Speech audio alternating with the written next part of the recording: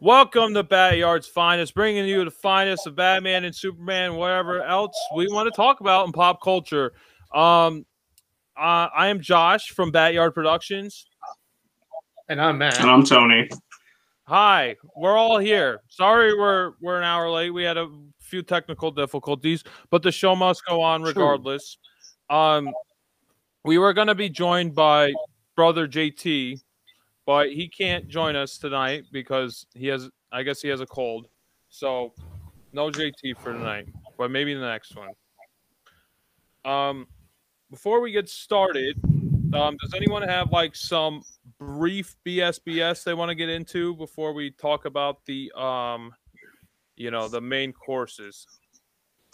I kind of have stuff from last podcast, but I can save it. No. Well, mention it now. Talk about the mention now. I kind of want to go back to when we're talking about the Batman Ninja and how we never really discussed about character designs and everything, but we kind of did, but not really all of them. But I want to bring out that the two characters I like the best design out of it was the Harley Quinn design, and probably the best one out of the two was the other one I'm going to mention is Catwoman. The Catwoman actually was not that bad. It was decently subtle. I think Bane was my favorite, but he wasn't in it enough because he looked like a straight up sumo wrestler. He was didn't really sumo wrestler, but like it didn't like I don't know. I didn't like the setup of the tubing they gave him for the setup for him. I liked what they're trying to do with it. Like I said previously, it had a good concept. It would have made a lot more sense if they're just originally from Japan instead of like adapting to their culture when they're from America.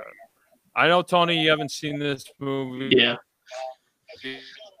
If you watch Japanese, the Japanese, is the dub pretty bad? Yeah. The English one was pretty painful. I didn't really enjoy it. We fucked it up. DC did a good job redoing the script with the dubbed edition. Yeah. That's interesting. I guess the new Mortal Kombat movie comes out at the end of the month. I think it's like the 29th or something like that. I thought it was probably the 23rd, but okay, whatever. Dates. 20 fucking something. Who gives a shit? It fucking comes out, okay? Yeah. And if you want to fix the facts, then look it up yourself, okay? So it comes out the end of the month, and we're probably going to review that pretty shortly after the fact. So, Tony, I know you said you're interested in reviewing that movie, so we'll probably do that maybe the next episode. Next week, we're going to take off. We're going to take off from this format. We're going to do a little interview. I don't want to really reveal it just yet, but that'll be next week's podcast. Okay, so let's get to the main event. Oh, I have some bullshit real quick though. Oh wait, okay, go. Did you?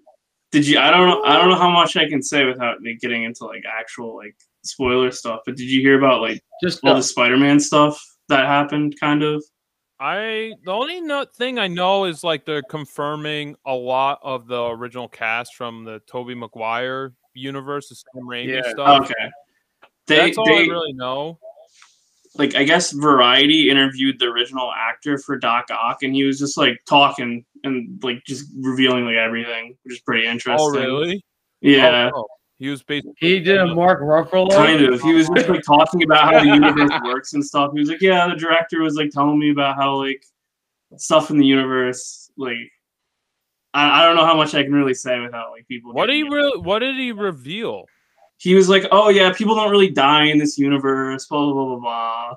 Oh, he's like, "The director told me that." And it's like, he's like, "Yeah, I guess I'm back. I don't really understand it." So he doesn't even know what's going on. So how the hell are we going to know? It's like double gangers. That's the thing. Yeah. I think I know what he's talking about. Basically, it's like the world that the real Spider-Man's in. Probably Doc Ock's that could die there because they died in the original movie. He's still alive. Well, no, wait, and Tobey Maguire he dies in 2. That's what I mean. He's dead. Yeah, no, I fucked it up. I just realized that when you said that. So yeah, it'd be the opposite of what I just said. Yeah. Strike that, reverse it. Yes. So there's a doppelganger, Doc Ock, who's alive. And doing Doc Ock shit. That doesn't make sense. I mean, I guess it does. I mean, there's an Army of Darkness comic book where it's Army of Darkness versus Marvel Zombies, and he gets transported into Marvel Zombies universe, and then spoiler alert, in the middle of the comic book, he dies. And then the Ash Williams of that universe emerges, and he actually becomes a hero.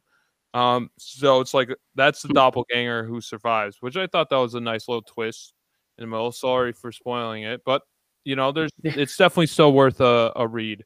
Maybe we'll do that in a future episode because that's a pretty fun one. I enjoy that. I need to rebuy that again. So is there any other like things that he revealed, or was that just kind of it? Like no one dies. I'm not quite sure. I haven't read the whole thing. I read some of it. But that was like one of the big things where he was like, yeah, no one in this universe dies. The director told me that. Well, there's always a backup. Yeah. There's so many universes. Yeah. Oh, worlds. I don't really get it. It's like how like DC has the number of like different numbers for playing the different number of Earths. Yeah. But it's the same thing. Just Marvel does it differently. I see. So like some guy dies on our planet, our Earth. Just go to Earth 44 and grab that guy. Yeah. Hopefully he's the same kind of guy. If not, he's a dick. I don't know. I mean, I'm kind of nervous with all this multiverse stuff. I think Marvel is kind of setting it up the right way because they already fleshed out these characters. DC Universe is just using it as a crux to like fix their universe. They're like, oh, well, you didn't like this Batman? Well, we got a different one who you might like better. And then it's just going to kind of oversaturate and confuse what the fuck's going on. So that's what I'm nervous about. The one thing I do like about this with the Marvel setup is that they're making these TV shows that are slowly going to bring in that universe and help it explain shit without having to shove it all into one movie. So, like, I believe, like, we did WandaVision, Falcon and Winter Soldier. That's out now. Yeah, I haven't watched that yet. And I think I only watched like the half of the first episode, but my friend Jimmy keeps filling me in. But I think they're supposed to do a Doctor Strange thing. Yeah. Then a movie. Yeah, I think that's when they're so that Doctor Strange thing's gonna just freaking flat out explain. That's like the thing I'm mostly interested in and like want to see is a sequel to Doctor Strange. More the fact just because Sam Raimi's directing it, who directed the original Spider-Mans. So I'm more interested in that fact, and I know Bruce Campbell has a cameo in it, so I'm kind of he always has to have a cameo. I'm more striving for like I'm more excited for that film just because of that aspect more than basically anything else that they're releasing. Yeah. So I'm interested in what Sam Raimi's going to do with it. I hope they give him more free reign because he already showed that he's successful in this realm, you know? Exactly, yeah. I think the Loki show is also going to get into some weird shit that's going to, like, probably set stuff up, you know? I don't know if he's going to do that much with that, though, because he's his own little... It's his own little thing. He's just... I don't think he's going to tread with it. I think it's more like they're going to like be like, this is what Loki's really doing the whole time during Endgame. And not during, like, not actually trying to help. He's trying to... Or he's doing helping from in that angle on the behind the scenes. That's why I think that's going to go. Because a lot of these shows are taking place, like, a few days after or are somewhat stuck in between, I think. But I think Loki's the in-between one. Yeah, I don't know. So is there any other BSBS you guys want to get into before we get into the main event? Not really. Okay. Tony? I can't think of anything else. Okay. I have some stuff we'll have to save it for a next episode just because we kind of started a little later, but that's okay. So we are going to get into Superman The Underground World, which was originally released June 18th, 1943. It's the 16th out of the 17 animated Technicolor short films based on the title character Superman, where In the story, Professor Henderson arrives at the Daily Planet and reveals to Perry White, Clark Kent, and Lois Lane a map of an ancient underground cavern that has basically his father disappeared from the cavern 40 years ago, and he intends to find out what his father was researching in the cavern. So the Daily Planet has exclusive rights to the story, and what is to be discovered by the expedition is too unbelievable to be believed. So this is a very interesting one. If you guys don't know, this was originally produced by the Max Fleischer Studios. I think they produced the original, the first 12 or 13, and they got bought out. Well, basically, Paramount did some shady shit and took over their studios and basically rehired the higher ups. Like they fired the people who started Fleischer Studios.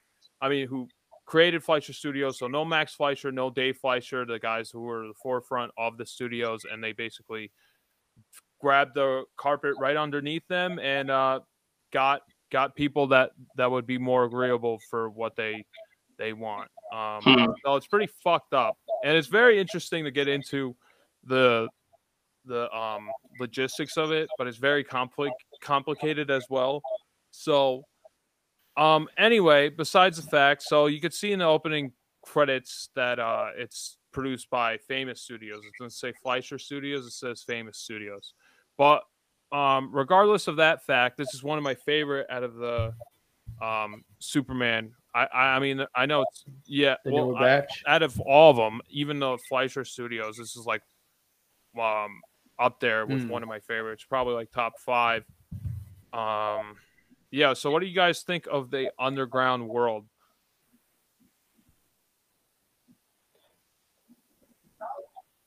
I kind of thought it was going to be more like a boring episode for some reason. Because it's like it was like it started off like kind of like slow with the guy like, oh yeah, we're doing the setup. Like, well, my father discovered this place. I thought it was gonna be like a more of a slow thing, and we're gonna end up discovering his father's remains, and Superman's not really gonna show up. I think there's gonna show, or he was gonna show up due to like a cave in due to the facts.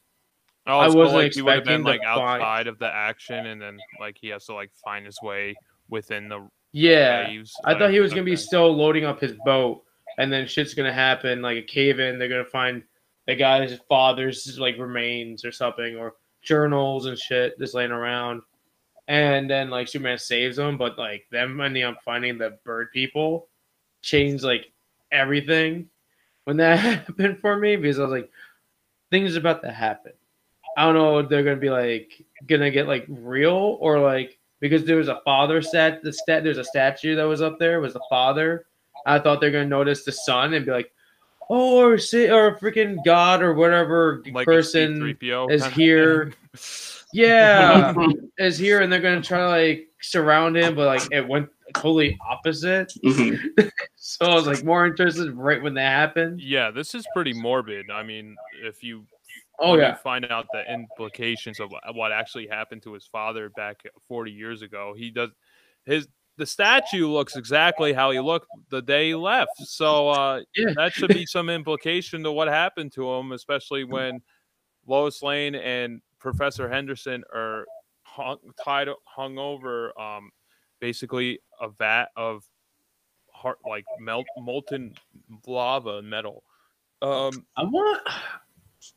The thing is, like, if they did that, they wouldn't be like a full-on person. Wax is like a preservative. So I would say that'd be more of like a wax. They didn't really specify what it was. I think it was I would assume it was a rock. I mean, yeah, it probably wouldn't show the facial features, but like, where are they gonna get wax underground like that? Yeah. So Tony, have you seen any of the Max Fleischer Superman shorts before, or was this your introduction? I don't really remember. It must have been a really long time ago. I feel like I've definitely watched them, but it's been a long time, because I know that I've the intro like in the classic Yeah, it's intro. pretty iconic. Yeah. I've seen that a million times, but I don't really know if I remember an episode. I must have just been too young. So I think this would I would call this my introduction. Still. So how do you feel after your first introduction of the Fleischer Supermans? Well, it's not even Fleischer, but it's just easier to say. They're all contained in the same universe. True. Yeah, no, I liked it a lot. It was pretty cool. It was a very, very action serial. Like, it was cool. This one, I really liked the adventure, what's the word? Like exploration, like setting. It felt like Indiana Jones. Like it felt like Temple I was getting those vibes. Yeah, I was definitely getting those vibes too. Yeah, and especially like him tracing his father's footsteps, like almost like the Last Crusade. Oh yeah, but instead of Sean Connery being alive, he's dead. Which is way more morbid. And actually kind of more creepy. Yeah. Oh geez. I also like seeing Clark Kent in like khakis and a tucked in shirt. I thought that was kind of funny. No. Oh, he's like in like exploration. Get up, and they all are. I mean, they're going to be out in the field, and that's what I think is a little bit missing from recent renditions of like Superman and Clark Kent. Like he's an investigating reporter, so like you can find out the news and the information from actually being out there and being a detective, actually researching and everything, and like receiving the information as he goes along and progresses the story. So like you kind of find out what's going on with him, like progressing into, finding out more information as it goes along. And I don't really see that from recent Superman, like really anything. It's just kind of like he finds out from like Lois Lane or other reporters. I want him to get into action sometimes, to get down and dirty. And true. Did you notice that more interesting? I feel like, did you notice that at the very end when they show the article, it only says Lois Lane's name on it. It doesn't say Clark's name on it. Yeah. He was just there as like the muscle, basically, as backup, like the Lois Lane. He's like Lois Lane's considered the better reporter out of the two. Well, to help you with that one, but like with that, Tony, like she was the only one in the cave. True, Clark would never went in the cave that you knew. That's true. Yeah. So that would have revealed that he was Superman if he wrote anything about it, because he wasn't even there. Lois, I'm here. I think Superman's here too. The guy got it. I love how they set up like the dynamite and everything, like in the beginning, like, oh, that's dynamite, don't touch that, and like Superman actually uses the dynamite for his benefit to basically cave in the city of these like bird god like people. They're like almost like Egyptian gods, but I was trying to figure out, like, they're obviously I think they're in North America still. Well, it's definitely doesn't look like Egypt, so it's definitely more North America, but they don't really state it. But just like the terrain doesn't look anything like the terrain looks like a more like north setup of like America up to like Canada style area. Yeah, so, like, it looks like very heavy with the pine. I still can't get over every time I watch these when Clark just says out loud in a way to himself, "This looks like a job for Superman." It's awesome. Goes over. I love that. Thing. It's so great. I can never get over it, so I laugh. I love hearing him say it. Whenever he says it, like he transitions too. He transitions from character. Like he starts out like a high pitch, like a higher octave, like Clark Kent, and then he goes into Superman. Like a job for Superman. I love like it's just like literally like you feel the character change within just that one line. Like it's like he's a totally different person at that point. No, like he reveals like the almighty, the all-powerful hero. And I love that. And I like how he struggles more in these serials. I know I discussed that before. Like he's getting bombarded with all the birds like on top of him. He's just taking his first flight, and he just gets pounded to the ground. And like, does he kill a bird in that one? He might. I don't. It's because I saw ambiguous. him move. There's a bird on the floor. He ends up like flipping one over. Gets up, dodges a spear, and stabs it where the bird was laying. Yeah. Oh, so I don't know if he stabs the bird guy. Dead. I mean, the dad died. You don't hear a noise of death. Dead too. Yeah. I guess there has to be some collateral damage from the birds. You know, they took one of ours, so Superman took one of theirs. I think he just took more than just one with the explosion. Yeah. We don't know if they have Oh, any other exits or definitely, like, entrances. half of that flock died right there. You know, Yeah. they just like exploded with rock and debris and fire into their faces. He destroyed an entire species. The leader is probably just like, after that just happened, the leader's just like, this is the second time interacting with other people that's not us. So let's figure out a way not to fuck this up again. Because we literally lost 8 people. Let's figure out a new plan, new strategy. Let's talk to people instead of hog tying, and let's drop them in our bed up, whatever. I mean, this is probably their first introduction to humans. Obviously, like the father with the first expedition. So they probably just saw like this humanoid, this human. You know, they're basically humanoid birds as like a threat to their society. So like, oh fuck, we gotta kill this thing. You know, they can't communicate with it. They're birds. So they basically just like submerge them in hot wax or hot lava or whatever you want to, decide that it is. It doesn't really matter. But they have that all ready to go. Well, yeah, they have it ready to go. Like they're like, they're like trophy hunters, basically. Like, this is we're gonna get 2 more humans. Now we got the female too. Oh my gosh, this is gonna be part of our prize showing. I could have seen it going a little bit darker with that part, because you said female. But like, you know what? You want if you like say you're like a hunter like on an African safari, you go like, oh yeah, I got the, you want to start out with the big monster buck or whatever, and then like transition to like, oh, now I got a doe, so jeez, he probably saw it like that because they're fucking weird bird people. And these are our 3 treasures of our cave. Yes, it came after each other, like a few years after, and we're proud of our hunts.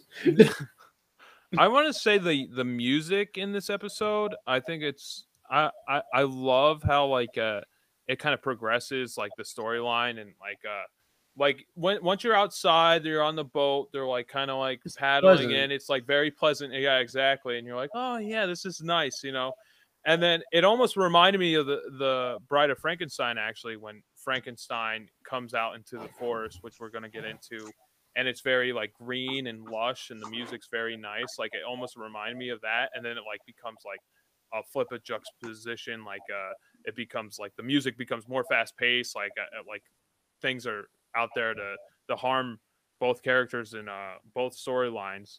And once the birds are like doing their dance ritual, they're doing like the drums, and it's like picking up. It's like dun, dun, dun, dun, dun, dun, dun, dun, dun. It's like it's really cool. I thought the music was super effective throughout the story. I think it was. I enjoyed the animation. Yeah, the animation was amazing for that dance sequence. It looked so trippy and weird, and it was just nice. It looked great. Yeah, I gotta say, I mean, even though this is not the Fleischer Studios, like this is one of my top 5 favorite Fleischer Supermans. Like this is up there because it's like pulpy. It's almost like it's otherworldly. They go outside the realm of like what would happen in just like human existence. And this is like one of the last episodes. This is like the second to last episode, and before which. When Famous Studios kind of took the head lead of creating the Superman episodes, they became more propaganda at that point, like World War II propaganda. This is like the height of the World War, and there's like it dates it like a lot, and especially how they portray Japanese the culture. It's not very forgiving. I don't really blame Superman for that. I just blame the head of the studio, like how they just like transitioned, because they started out with basically these kind of storylines, like very pulpy, very action packed, like noir, like kind of basically like discovering throughout each serial, and then it becomes just World War II propaganda, and then that's when it gets a lot less interesting. You're like, oh no.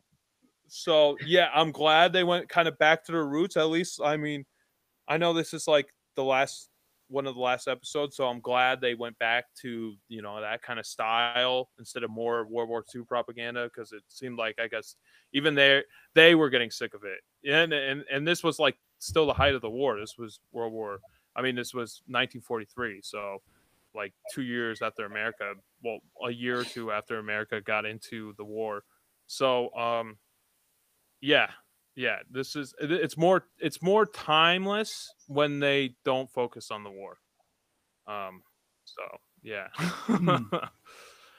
So do you guys have any final thoughts or things you want to bring up about the underground world?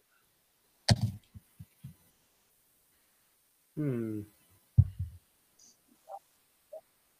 Not really. it's Yeah. very short. It's only like 8-9 minutes on, and like you go through this whole overarching storyline. Like that's why I love these Superman shorts, because you get this like basically like this compacted like epic movie in a short serial that's like very self-contained. Like if you want to know the essence of Superman, what's he's about, like if you even never even heard of Superman, you just watch one of these and you're like, oh yeah, I totally get it. This is what the character is all about. It's like completely, it's Superman at its purest and simplest form, and I think that's when you kind of bring Superman to its essentials and its like basic essence, that's when the character works best. When you overcomplicate things, the character doesn't work as well. No. Yeah. Yeah. Tony, you look like you were going to say something beforehand. Oh no, not really. I was just thinking. Though, I didn't really know how short they each were and how few there were, and like you could just like you could get through like the Superman's like. Yeah. I think they're short. The shortest I think is like 5 minutes. Yeah, That's, I one of them's like 5 minutes. They're usually around like 8-9 minutes. That's basic usual runtime. Was this like an era where they were like played before films, or is it? This would be like shown in serials. So like it would just like be just in between whatever they're showing, they would show this the serial. But they put so much money and effort into these serials. Like this is like basically. This studio invented a rotoscope. So if you don't know what the rotoscope is, it's when they take live action actors, trace over them frame by frame, and then that's why the animation looks so smooth and fluid, because it's like real movements that they're using. So everything that you see is acted, and that's what they use with Disney films, especially starting with Snow White. Walt Disney basically, he used the technology that Fleischer Studios developed and kind of ran with it. And now Fleischer Studios doesn't exist, and Walt Disney fucking owns everything. So it would have been great. I wish there was a story where Fleischer still existed. I would love to see what they would have came up with. But they did the mistake. I want to see the battles. They had the mistake of Disney. Yeah. They had the mistake of not self-producing. They went under a studio head, and that studio head fucked them. And Walt Disney was smart with business sense. He was they produced their own films and shorts, like under the Walt Disney handle. It wasn't like Walt Disney was under Universal or Warner Brothers or anything like that. Like it was, they were self-producing, and that's where the Fleischer Studios made the wrong turn in direction. They went under Paramount. Paramount totally screwed them over, which sucks. Yeah. But this is like I said, this is one of the later ones. This is after the Fleischers, and I think this is like one of my top 5. It's like oozes atmosphere, and I know I say this about every single one, but like literally, I would just take a frame or a background, and I would just hang on my wall. That would be like a freaking art piece. Like I would just have that. I'm like, I would love to have the dancing people. Yeah, even like when like they're like just out in the boats and they're like kind of like showing their like silhouettes of like them paddling with the pines and the mountains in the background. I was like, ooh, like I almost felt like I was there. Like I almost can like touch. Like it's very tangible. Like each set and setting. Like I feel like it's very lifelike, and that's what I really love about these serials. I can't express how much I love these enough, because they're that awesome. No, every time we talk about one of these, you just fall and Yeah, well, super I love don't want to. everything of Well, it.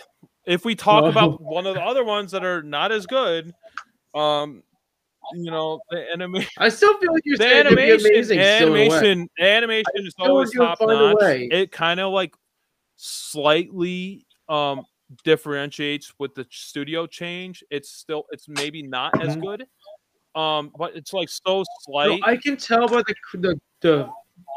the quality of the drawings. There's a slight difference when they used to still run it Yeah, back in the earlier days. it's Like very what we did, yeah. It's not. It's very it's a little subtle. bit more or less clear than it was beforehand. Or about the video, the one I watched, maybe the quality wasn't that Yeah, good. But I I felt like it just didn't feel like it had the Christmas. Christmas. Christmas. I don't think it had Christmas either. It didn't have enough Christmas in it. No, it didn't have the crispness of the other one. I know. I keep saying it fucked up, right? Yeah, but it wasn't like as clear, I guess. But I mean, No. I definitely recommend watching these in HD, like full HD. I found a compilation on YouTube where it grabbed all the shorts and put them together. And if you watch these all the way through, it's like the length of a full feature film, like 2 hours, just like a little 2 hours and change for 18 episodes. So I don't remember what the last one is, but yeah, like I said, once it gets back to like the pulp and the science fiction elements that make Superman interesting, that's when its heart is really into it and it actually hits the beats very well. There are, like I said, with the World War II propaganda stuff, it's very dated and it almost gives you a bad taste in your mouth. Not so much where you're like, oh, this is terrible, but it's definitely a part of American history and it reflects on how people viewed the world at that point, which I mean, it's a good thing to know how people felt, but I just kind of wish, I think Superman is the wrong character to show those parallels. And they did that with Man of Steel too. They had 9/11 parallels, which is not what you should do with Superman. No. Well, how early was this with Superman? Like, how many years was he around for? About that time? 1943, so like 5 years. Like nothing. So 5 years. So he's still in the early stages, so I can see why they kind of like did some shit like that. But like, yeah, he's definitely not the character to do that stuff with. No. Definitely that's why not. they made Captain America, and that's his whole origin story. And it worked for him because that's his character, He was born from it. Right, exactly. He was created Not, from that. And Superman was created before that. Yeah. Yeah, and then they just kind of like shove that into it just it doesn't work. It's like a square peg in a like a circle, like in a hole. It's like I could make it fit if I shave it a little bit, but doesn't really work that much. No. That's the one thing with comic books and everything is just like you don't have to put real life situations into them. That's why we they're their own world. Just leave them alone unless you really have something to like express, and it will be a proper story and doesn't like look horrible to everyone else. Don't touch it. Just leave it as is, and just let the world flood with whatever imagination that you have or whoever inspired you. Go with, do it up. Whatever your gang does. I completely agree. What was that? I don't know. Something you said about, but I'm trying to remember. Christmas? No. Never mind. I was gonna ask about a specific Batman cartoon. I can't really think of it. It'll come back. Yeah. Okay. We'll move on. It'll be during the main segment. What was so like I totally agree with what you said, Matt. Like if you have a specific reason to use the storyline with this character and it actually like showcases, its benefits to story and what's going on, then totally use them. Because like in a perfect scenario, I mean, the best example I could think of like Superman, like with real world problems and like basically showcasing like the effects of real stuff, real world issues, is Superman Red Sun, the comic book, where they go through each decade, progressing from like basically from the start of the McCarthy era, going all the way to like the 1990s kind of era. But what this is in this version, instead of Superman landing in America, he lands in Soviet Russia. So those implications are very interesting, and it shows like kind of Superman's still essentially the same character, but like with these different ideologies, you know, completely clashing against each other. It shows like what he could have been in a different scenario, and I find that very interesting. And that's how it works. That's where it could work, and it did work. So, if I was gonna, and you got the animated movie that came out, changed a little bit things, but it's still kind of. Oh yeah, the animated movie's fine. The Red Sun compared to the comic book, the comic book is so much better. It's like 10 times better. The animated movie's fine if you never read the comic book. You'll go like, yeah, this is kind of neat, you know, but it's nothing great. The comic book's great. They changed Superman and a lot of the backstory a little bit more in that animated movie. It's not nearly as good. I would give the animated movie maybe like a 5 or 6. Like it maybe, you know, it's like it's fine. It's a little above average. But yeah, if I was gonna rate this short, I'd give it like a 9 or 10. Like this is like one of my favorites. So it's like in between there.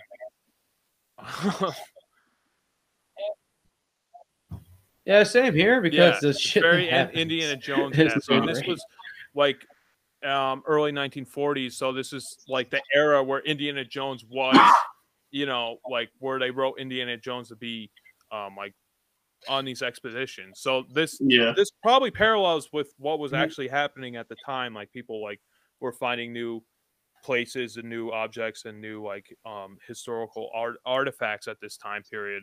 I mean, at any time period we're finding that stuff, but especially at this time period, it seemed like the height of it, of exploration, between like the early 1900s. Well, you didn't have so much stuff distracting people, so.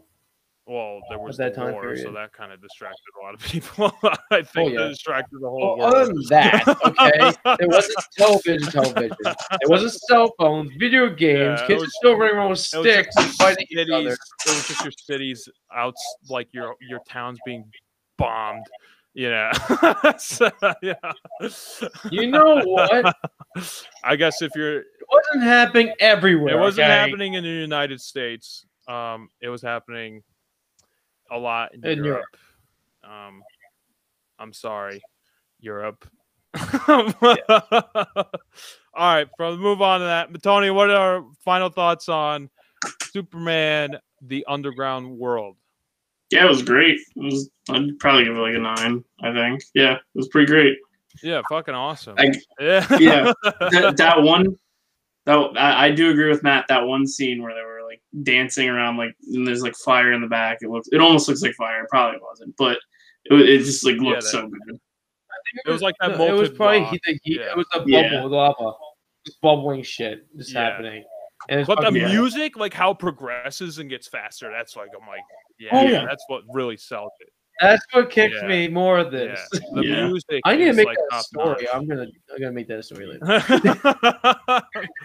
It's just in my head. It's great. It's freaking awesome. The music throughout this whole episode is fantastic. I mean, it's great for all of them, but like I remember this a little bit more. Obviously, I remember the main Superman theme that they use throughout the series, but like this music, I remember the other themes also. Well, besides the main Superman theme that they use in the intro, and you know when he's getting dressed. So yeah, top notch. Highly recommend. Even if you're not a fan of Superman, if you're a fan of animation, if you're a fan of Indiana Jones, watch this. It's a great time. Awesome time. It's a good watch. Yeah.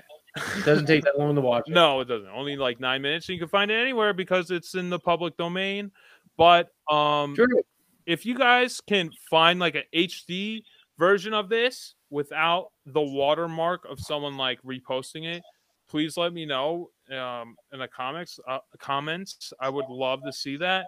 I found HD versions, but there's always a watermark of like some website on the bottom, which is not the biggest deal, but I just don't want it there. Like it wasn't there originally, so get it out of there.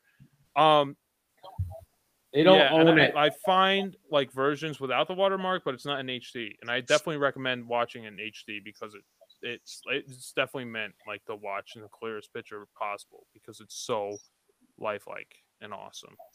And the one thing, last thing I want to mention is the like these Superman serials are like more action packed, like an Indiana Jones movie compacted into like such like a short period of time, like a 9-minute segment, while at the same time their competitors, Walt Disney Studios, was totally going in the opposite direction. They were going with more like fantasy and like not as action packed, storylines. So it kind of gives you two different studios at the same time, showing like different tastes and like different directions, and I find it more interesting that way than when one studio owns everything and then they kind of tell you what you like. But so yeah, anyway, that's it. That's all I have to say. So Matt, take it away. The floor is yours. Okay, this is the real main segment of the night. Other than that amazing short episode we just watched, we're gonna be talking about The Bride of Frankenstein. It is the second additional movie to this Frankenstein series. It picks up from what's it called? The first movie where everything's burning down. It just gets a crowd of people that followed the Frankenstein's monster and Frankenstein to the windmill, and they're all at the bottom like, oh yeah, we killed the monster, blah blah. And you just basically see like this one couple that wants to see the remains, and then husband falls into the pit, and so someone follows Frankenstein. Frankenstein kills him, then kills the wife. Then it moves on forward, and basically this movie is more trying to. There's a lot of character development throughout this movie with the Frankenstein's monster, and it's actually pretty subtle and nice. It's not just directly pushed forward to yourself. Yeah. And you see Frankenstein meeting up with this gentleman after running through a couple people, hunting him down, and still screaming monster at him. And he meets a gentleman that's blind. He doesn't see him as a monster. He sees him as a human being and a friend. He wants to make a better relationship with this monster and teach him how things. And that gentleman, taught him how to speak.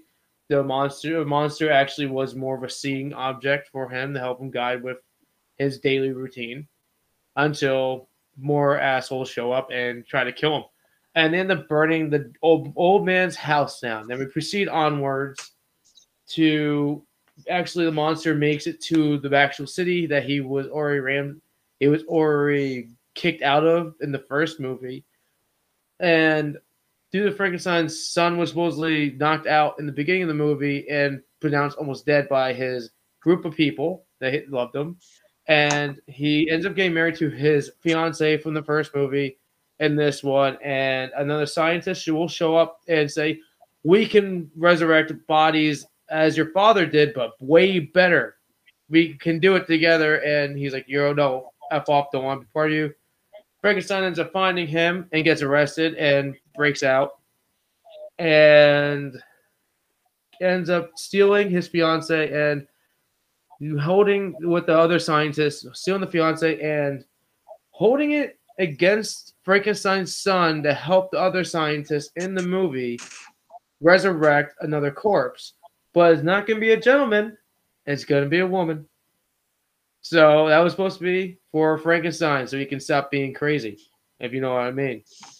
And we proceed onwards. Frankenstein believes, sees how everything being built up. They're still holding the fiance hostage. Frankenstein sees that when they reanimate the bride, she doesn't like him. She still sees him as a monster. He realizes he would never find love in this world and says, I'm going to just destroy everything in this lab so nothing can happen. He ends up making a major decision, destroys the lab by blowing it up, by flicking a switch. But he lets the Frankenstein's son leave without being harmed because it wasn't to his doing. They made him do it. So he blows up the tower, Frankenstein's castle, and all that shit, and killing everybody that's still left in it. That was the bride, henchmen, other scientists, and Frankenstein. And I'm kind of actually pissed off at that ending because I actually enjoyed the development of Frankenstein. Yeah. Yeah. Well, before we continue on, there's just two things I want to correct you on.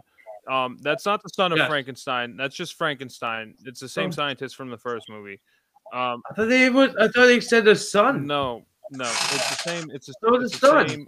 It's the same scientist from the first movie. Ah, But that's just I heard just a minor son in thing. my You're probably trailer. thinking of like Frankenstein as his son, maybe. I don't know. Or you're thinking of probably.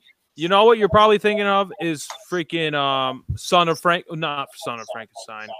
What's the Mel Brooks Young movie? Frankenstein. Young Frankenstein. Yep.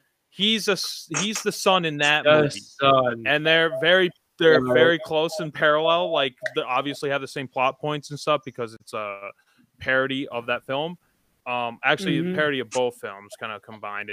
But no, that's just Frankenstein. I don't think they get married.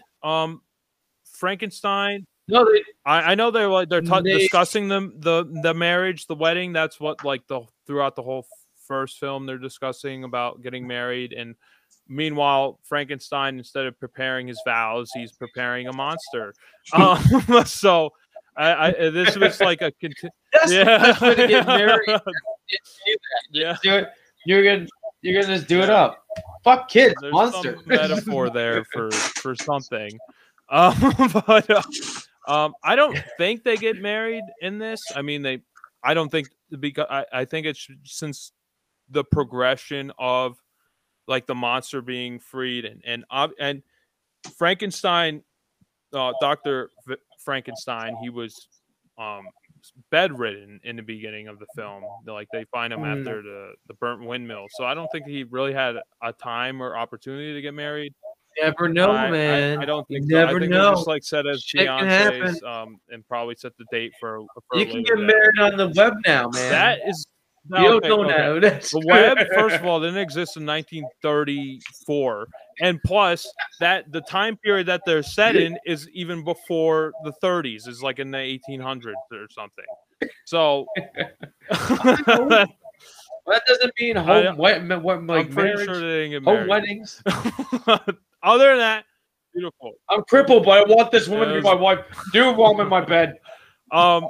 Yeah, I mean, we probably should have done Frankenstein first, but the reason why we didn't do Frankenstein, I mean, I chose the film that we discussed today was because I think this is a superior film to Frankenstein. I think Frankenstein, the first one's a little drab and slow pace.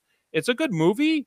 It's kind of boring, but like you kind of have to get past that and see like this is like its first of its kind with like a monster film almost, besides the Bela Lugosi Dracula. Which if I was going to compare the first Dracula to Frankenstein, I enjoy Dracula a lot more. Boris Karloff in the first film as Frankenstein is a lot skinnier. He looks more like a corpse because he was a hungry actor at that point. Like physically he was hungry, so like he wasn't eating a lot. And then after that movie he became a big star, so he became like fuller in the face and body because he was probably eating food. So he was able to eat. That's good, so that's why there's like a little it's good. It's good, but for the character you want him to look like a corpse, but it's fine. He looks great in this film regardless. Well, comparing them from the pictures of like the cases, in the case of if you are hungry for watching all the classic Marvel, monster, the first Marvel movies, universe, go check out. Oh yeah, yours is different. Yeah, check them out. See, mine looks like this. I have. Yeah, I think yours came out like yours is the early one. Mine's the later one. Yeah, yours. So different. you can see the two difference on mine. You can see the difference in the Frankensteins on the front and the Frankenstein on the back. Yeah, mine. This one's definitely from the second one, and this one is more like thinner and creepier and like. Oof. That's not Frankenstein. That's Phantom of the Opera. That's not That's not. No, that's one. That's That's Frankenstein. Dude, I see Yeah. bolts in his neck, dude. Who are you pointing at? Show me the Right screen. That's there. Frankenstein. Yes. Yeah. Who else? That's what I'm Oh, I pointing. thought you were pointing at the Phantom of the Opera. I've been Right pointing at him the below. whole time, Okay. buddy.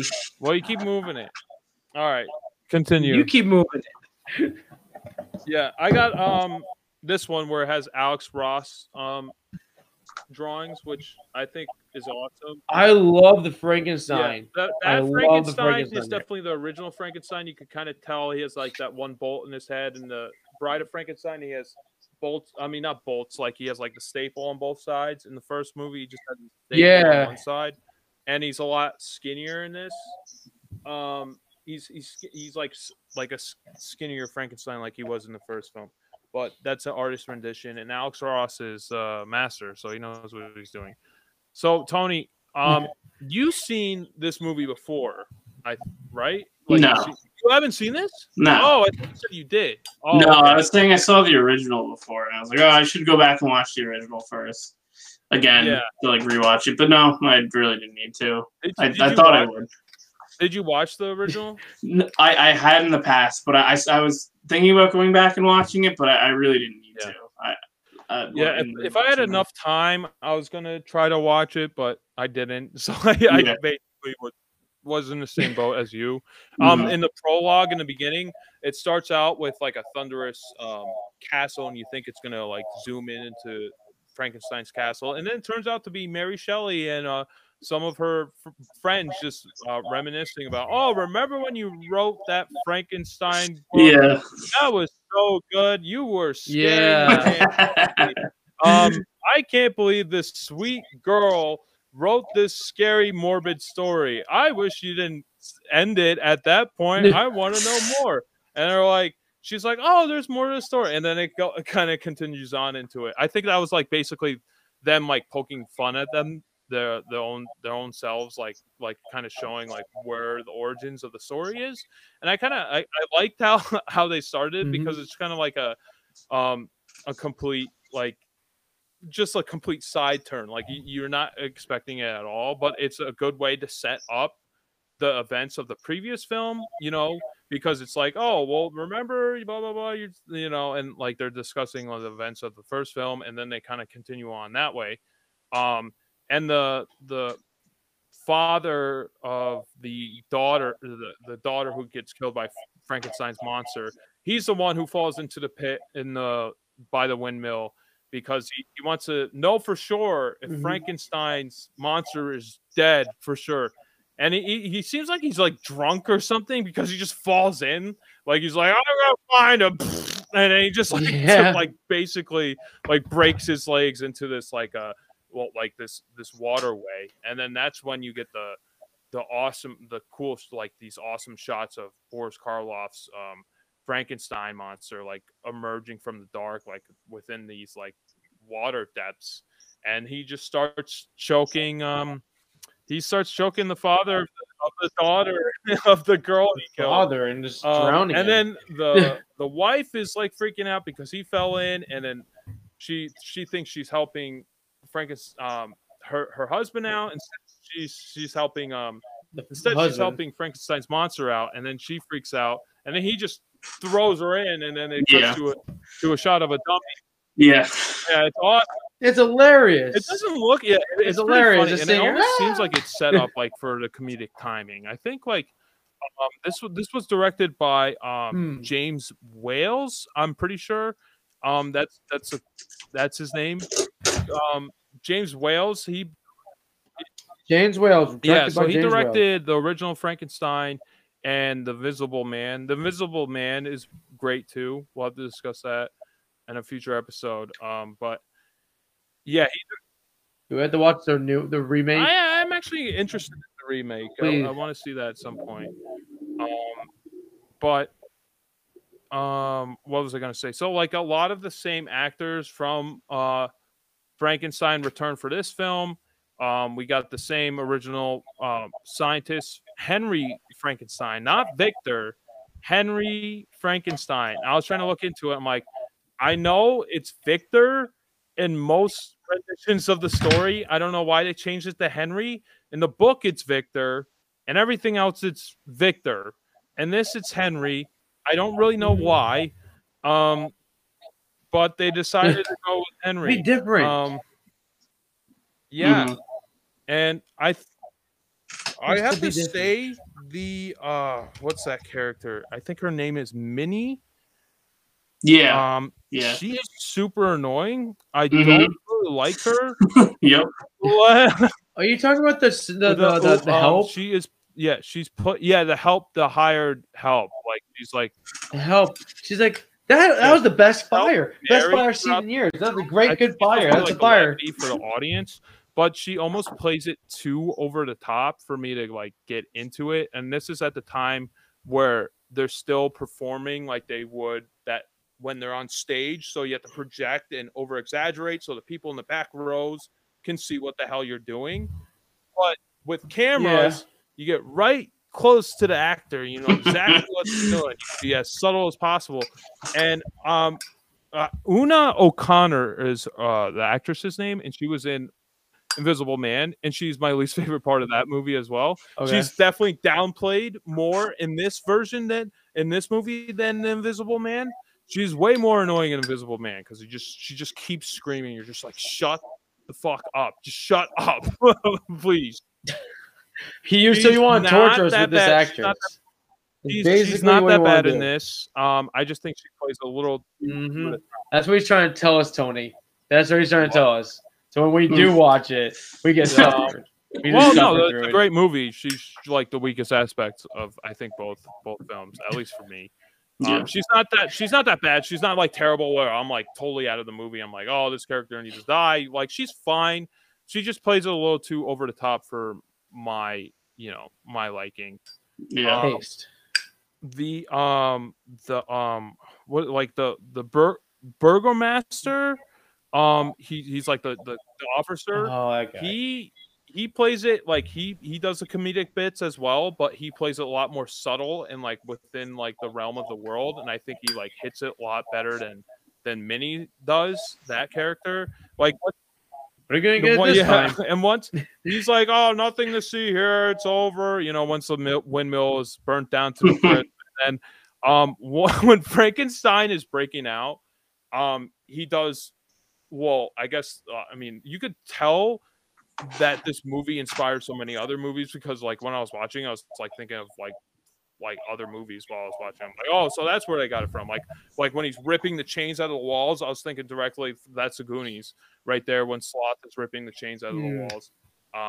There's Goonies right there, and then right when that happened, the officer he's like, oh, just an escaped lunatic, nothing to worry about, and like Frankenstein's busting out, and the monster's like literally beating down these two guards. He kills one, and then he blows like. The whole door explodes. Like, it's fine. That was funny. I enjoyed that. Like that, I loved that delivery. And he was just like run of the mill. Like, oh yeah, this happens all the time. That was great. I like that. Like that character performance and everything was great. I think the three main leads, Dr. Henry Frankenstein. I want to say Victor Henry Frankenstein. Boris Karloff's the monster, and Dr. Pretorius are definitely the three main actors are the best actors in the film. Yeah. I do want to give an honorable mention to Dwight Fry, who plays Carl, not Igor. Carl. He plays Fritz, and not Igor. He plays Fritz in the first movie. Who is murdered by Frankenstein. He's a hunchback like Igor, but his name is Fritz. He gets killed by the monster. In the second one, he's a completely different character. He's basically Igor without a hunchback working for Dr. Pretorius. And Dr. Pretorius is his twin. Yeah, they're both ugly. But Dr. Pretorius is the mentor of Dr. Frankenstein. So they're like, if you think Frankenstein is nuts, this guy's even twice as nuts. Oh, dude, his facial, like everything, like he was just doing with his face was fucking crazy when he was doing like talking and interacting. Awesome. Yeah, it was just nuts. And whenever he like they get to a point when they're like actually like doing the science project with like the human body parts, like the heart, and just like bugging out. He's like, "Are we just gonna? I can just turn up the amperage. Let's see what happens with his heart." And the Frankenstein's like, "It's dead. You sure we can just do it one more time?" He's just ready. He's ready to bring people back, like Frankenstein did. He's definitely mad and insane, but he has integrity. Oh yeah, he has like subtlety. Like you could see people actually listening to him. He's like a Willy Wonka. He kind of has that vibe. He has like a Willy Wonka vibe to him. Like he has the knowledge and all that stuff that he has, and just like he's just nuts. Yeah, it's crazy. I would say he's probably more insane than Willy Wonka, and Willy Wonka's pretty fucking out there. Yeah. So, I like have an acid trip, freaking water boat. He was definitely a good character. The three main leads. And I want to get back to the Igor thing. So Igor was not mentioned in the original film. I mean, obviously, original film. He's not in the book. He's not in the sequel. So you're like, all right, well, where the hell is Igor? He is in Son of Frankenstein. And he's played by Bela Lugosi, who obviously is known for the portrayal of the original Dracula. Well, maybe they done on silent film, but for Universal Pictures, he did original Dracula.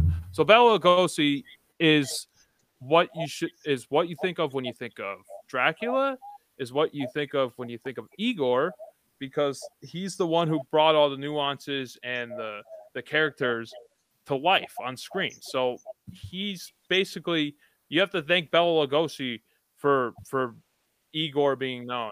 I think Igor is just more known than Fritz just because of the name sounds weirder. I think that's literally the only reason. Obviously, probably Bela Lugosi's performance, but Dwight Fry did a great Fritz, Igor-like character.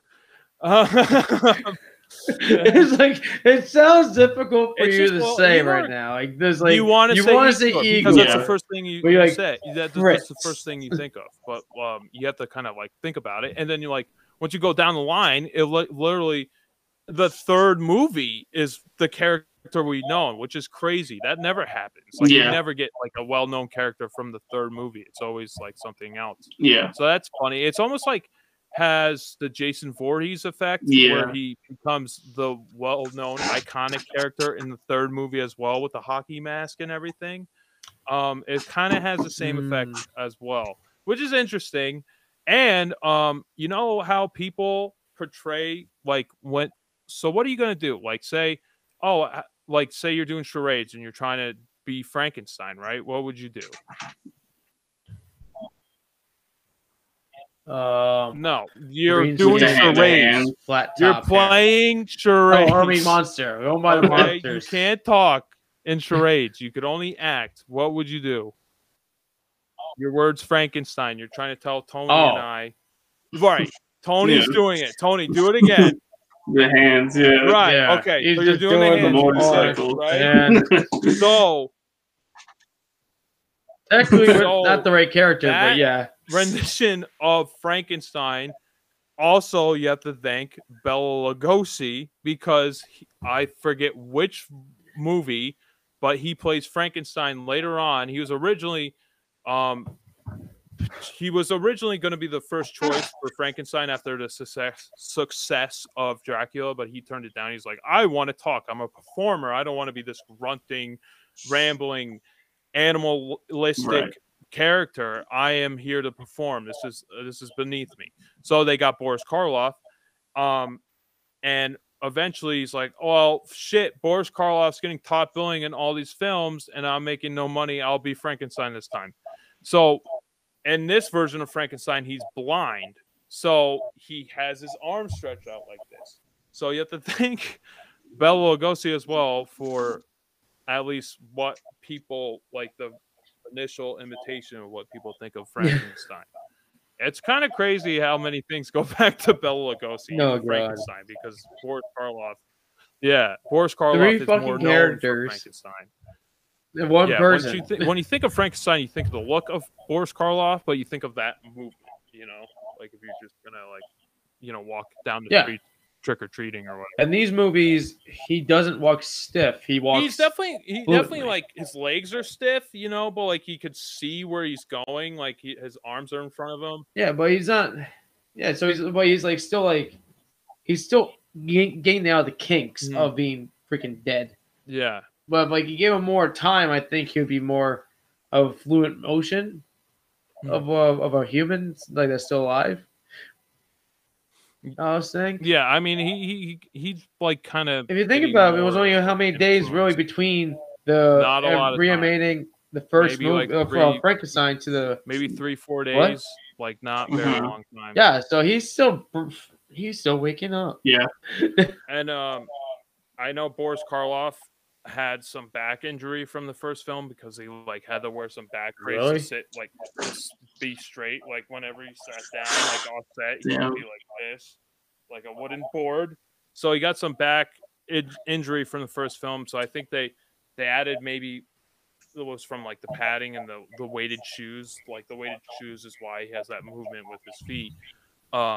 So I guess the makeup was a little less drastic for this version, but probably not so much so. You know, it's still 1934, so who knows what they're using for makeup. It could have been just shoe polish smeared on his face, mixed with asbestos and you know, gasoline. Who the fuck knows? It was probably probably nothing good for your skin. Nothing good for you. Yeah. So what's the makeup artist? I think his name is Jack Pierce. He did the original Frankenstein design and the Wolfman, basically all the known Universal monsters that you think of. So I just want to give him an honorable mention because after these Universal monster films, after basically the Wolfman, he kind of got sidelined and they hired like new makeup artists, and he was like basically the granddaddy of it, and he kind of slightly got forgotten over the years. Obviously he's known like throughout makeup artists of today, but like he's not really a household name. Like maybe like Rick Baker, like people think more, you know, I think Rick Baker's more well known than Jack Pierce is. So, and Jack Pierce was a direct influence for Rick Baker. So it's just Tony. It looks like you've been trying to say something for like the last 5 minutes. Like you got I was gonna say when you were talking about the Hermit, like that was I think we got to give credit to him because that whole scene just like tugged at the heartstrings more. Oh yeah, he's a good actor. Yeah, honorable mention to that actor too. Yeah, those like 5 performances. The 3 main actors, Dwight Fry, I forget the whoever plays the blind man, they're the best actors in the film. Yeah, that whole scene was just like incredible. Just like you just watching like Frankenstein evolve and then like communicate was just amazing. Yeah, I think that's the scene that really sells the movie. You know, like you don't really you see Frankenstein's monster in the beginning of the film, and then you kind of fall, you know, Henry Frankenstein and Dr. Pretorius, and how he's trying to force him to create another monster, basically right after he created this first one. So he's like, all right, I can't, I want to get married. I'm like bedridden. Leave me alone. And after that, you go back to Frankenstein's monster and you follow him for a little bit. I mean, and then it's mostly his story, you know, like he's the one you sympathize with. He's the one that you want to win in the end. And he has the arc throughout the film. He's the one with the character arc, and not really the other characters have it. I'm still gonna laugh at the part when the girl is like a clip, like literally above him, like 20 feet, and she sees him from below, and she gets scared of him, and then falls into the stupid pit that's like 5 feet deep. And she's just I think she like break her neck or something. It seems fucking like hilarious. She, like, hit some solid object. I mean, it's in the middle of debris, so she hit something solid. It wasn't like she just fell in a puddle, you know. But the pond looks like a puddle. Like it's like a little tiny little herder, like that one. Yeah. Oh, okay. Yeah. Well, she doesn't die. I'm talking about her. Like trying to strangle her. He No, more no, no. startles her than anything. She's still alive at the end of it, and then that's when the townsfolk hear the screams. No, I know. But it's just funny just seeing her. Yeah, She's above him, and she fucking falls and lands in this water. And the goat's looking down at her like, "What happened to you?" And I Yeah. love Like, what the that set hell? when like when he first emerges into the forest. You know, you could obviously tell it's a set, but like it works so well Oh with yeah, this film. Like it's very lush and beautiful. You know, like all the trees are really green. You know, and you could it's full of life, and you could see Frankenstein trying to connect. Well, the monster trying to connect the dots and trying to communicate with people, but he hasn't fully learned how to communicate with anyone until, like Tony was saying, until he meets the hermit, the blind man, who's been out in the woods for how many years without any human interaction, and this is the first person who stumbles upon his house. And I find it funny, like they're connecting. He's teaching him how to smoke. You know, Yeah. it's like it's very comedic. You know, but it works. And he's teaching him how to speak at the same time. Yeah, his grabbing things is and pretty I think funny too. that's He was like, right. "This is bread. Yeah. Ah, this is water." And Good he comes friend, in, "Not water, mine." yes. You know, it's pretty funny. And Yeah. then like this whole Wine. the whole Just time dribbling wine. he hasn't had any really human interaction, and then all of a sudden these two hunters are like, oh, do you have some place, I forget what, like, can you tell us like how to get back to town or something? So like there's literally a human interaction Yeah. twice in one day where he has like years apart from each other, but Oh, you can argue that they're looking for the monster, so it's like fine, they would be in the same area. I just thought it was a little funny. Oh, I didn't even think of that. That's interesting. Yeah. And then immediately they're like, "Oh, that's the monster," you know, and like the blind man's like, "I don't know what's going on," because he can't see, you know, he just accepts him for being, you know, another human being. And then they fucking burn down his house. It's terrible. Like this guy is blind. He hasn't had any human interaction. The first friend he gets probably in like over a decade, he loses his house, and then you know, you don't know what happens to him. He's probably dead.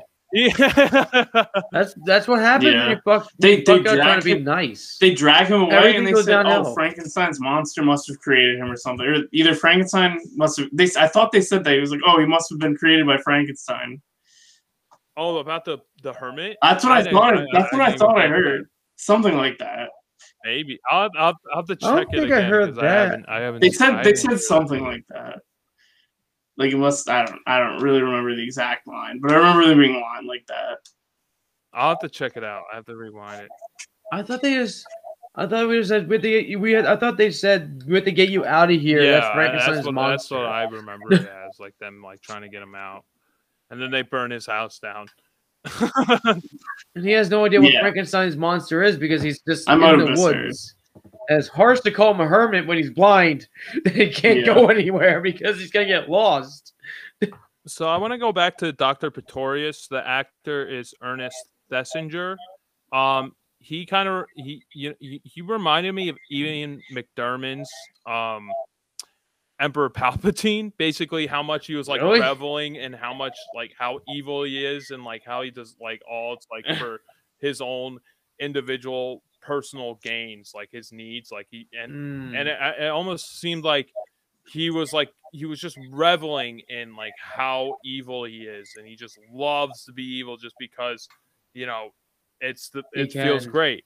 And like I was almost getting that, and then once while I was thinking of that, I was like looking at once Frankenstein meets Dr. Pretorius, it's like basically like a Darth Vader situation, like the Emperor overseeing the monster underneath him, you know. So like he's kind of like controlling him in that way.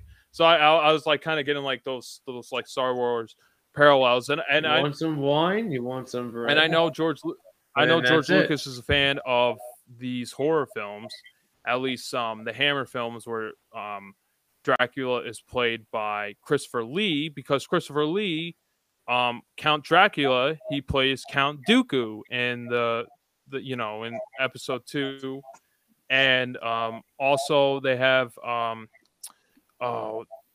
Peter Cushing, he plays what's his name?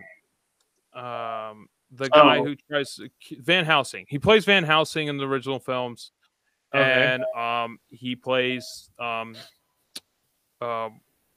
the hell is his name? CGI face. He put. I know what you're saying. I don't remember. He plays that admiral or whatever from. From... It's a trap. No, he's like one of the like from the Empire. He's in episode 1. He's like holding. He's the guy who Princess Leia claims that he's holding Vader's leash in A New Hope. Yeah. Peter Cushing's character. Okay. All right, you're not gonna help me. All right, thank you. I'm looking it up. I need to know. I don't. Grand Moff Tarkin. Grand Moff Tarkin. Tarkin. Thank you, Tony. So, my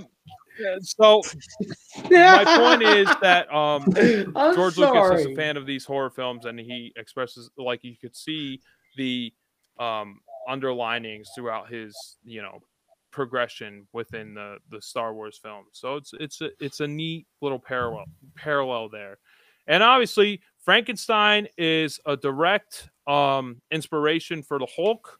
You could see direct comparisons. I felt a lot of Hulk moments throughout this. He's isolated, he's a monster, people see him as a freak, he's angry at himself, he's angry at the world. When he's drinking, he's technically Banner's monster. When he's drinking at the pond, he sees his reflection, he hates himself, he's like, I hate this, I don't want to look at myself. And I felt like that's how the Hulk sees himself. He's angry at himself, he's angry at the world, so he wants to unleash his wrath on everyone. So obviously you could tell it's like Hulk is basically Frankenstein meets Dr. Jekyll and Mr. Hyde, and just put those characters together, and that's the Hulk. Right, that makes sense. Yeah. So you could see a lot of films have been inspired by this. A lot of characters and a lot of films have been inspired by these movies. Right. I want to talk real quick, like the way that like the sets in this movie were just like actually like so amazing, beautiful. Mm-hmm. It screams atmosphere. Yeah, like with the castle stuff. Like where did they actually go to the castles? That were still those are all like still struck. Those are all structures safe. None of those, or were they built locations?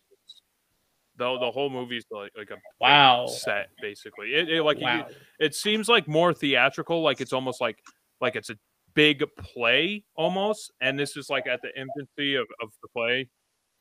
Well, I can tell by the backgrounds like that. I can see the backgrounds of the play because they had the smoke one and the smoke background one at the beginning, the forest with the setting in the background. That's all painted. Like a lot of it, I can tell the backgrounds. But like when you get into like the castle stuff or inside actual buildings, it looks like it's like an actual real structure, not a set. They're definitely all sets. I don't think they go to anywhere on location.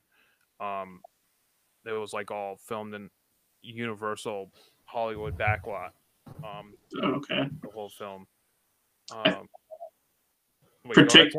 Particularly, I think the one scene that I don't know why it like really stuck out to me is when they did catch Frankenstein like the one time, and they had him like chained up in the room. Mm-hmm.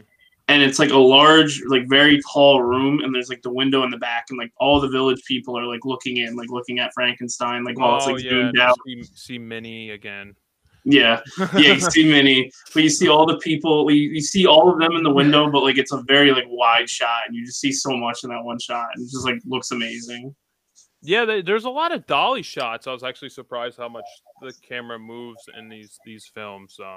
Like there's a lot of like that. It almost like goes like through walls, almost like it's like going in between sets, which is pretty neat. I like how they do that, and it like almost look like the camera. It's like its own entity. Like it's like almost like a ghost, like off otherworldly. Yeah, doing its thing. Yeah. So I want to get your. What are your guys' thoughts on Minnie? Like, do you like her? Do you hate her? I could see her going both ways. Like, I could see people enjoying her. I could see people being annoyed by her. So I wanted to get your thoughts on Minnie. I thought she was annoying. Yeah. I thought she was annoying, but like I like started enjoying her like a little bit in the middle. Yeah, but then she got annoying. terrible. Like she was like she she rides peaked, the line, then she like, of smooth, being, yeah, then she of peaked being, like, again. bad and funny. Like once Frankenstein's Beyonce got captured, Mhm. that's when she peaked again for Yeah, me because yeah, she just I kept did on enjoy screaming that. Yeah, and screaming. and then she's the one who, like, when she gets that initial reaction, like, she's the one who discovers that Frankenstein's monster is alive from the beginning, and like he just towers Mhm. over her and just like stares down at her, and like it's pretty creepy. And I'm then, just but gonna like go. how she reacts is just like it just kind of took me out of the scene. I was like, oh man, you almost had me, and then this performance, yeah. It It was was a very Bugs too Bunny thing. It's like I'm just cartoony at that gonna point, and get I out of here. You understand what they're know. trying to do. It just didn't really work, at least for me. I could see it working for other people. I don't think it's a terrible performance. It doesn't like ruin the movie or anything. It just kind of took me out of some scenes whenever she like acted over the top. It doesn't give Mhm. that much Yeah. to the movie. It doesn't give. It doesn't take. Yeah, It's it's just a kinda, bland character. Yeah. it's hit and miss. She has scenes that she hits and scenes that she misses. So that's why I'm like kind of Yeah. right in line of like how much I like her. Um, but yeah, I think that police officer, he like hit the beats. You know, like he was within the realm. He was believable, but like, you know, he was just very passive about everything. Like he was like, everything's fine, go home. You know? I love that. That was so funny to me. I kind of enjoy the henchmen when they're digging up the bodies. Like I really don't like graveyards. I really don't like being here. Okay. After they found the bodies, I think we should turn ourselves in and not let anybody know what really happened here. We should just turn ourselves in before everything happens. Dwight Fry, he's the one who sold it. The guy who played Carl. That's the guy you're talking about. Because the other henchman just kind of was like, "Yep," you know, he didn't really say anything. Yeah. Dwight Fry, he's the one who sells that scene because the other one It's doesn't just really like- add anything. He's just kind of there. It's just like if I did that, I hate graveyards. B, if I know bad shit's gonna happen, I think I should just get over with and just get the fuck out. Yeah, I love how it Dr. Pretorius shows like his like little experiments that he grew, like basically like instead of growing plants, he grew people. Oh, the little They're like little people. people in jars, like instead of like oh I got a plant in here, it's like a little person like Oh, yeah. Oh, here's the a little queen. queen. Here's the king. He was a little feisty, so that's why he's still in this one. Here's the priest Yeah. setup one, and then just onward. Yeah, I like that a lot. That like it made his character like more like interesting. Like he was like more mad scientist. Like in the first film, Dr. Frankenstein had someone he was looking up to, but he was just kind of boring scientist. He wasn't like crazy mad scientist. Like the Dr. Pretorius is crazier than Frankenstein, and that makes it interesting. Like his character is interesting. Well, like it seems like the way you're describing it in the first one, like he's more just an idol. He's just more of an ideal character, just that's there, just pending to be to be announced. Yeah, well, it's not the same into it. character. It's just like the same kind of like mentor kind of character. This is the first time you see Dr. Pretorius in the film, in the universe. I should say. But there's definitely two different feels, I think, for both movies. Like the other one's a little slower. They're like the main focus with the is like the wedding for the normal townsfolk, while Frankenstein's like kind of off to the side making a monster.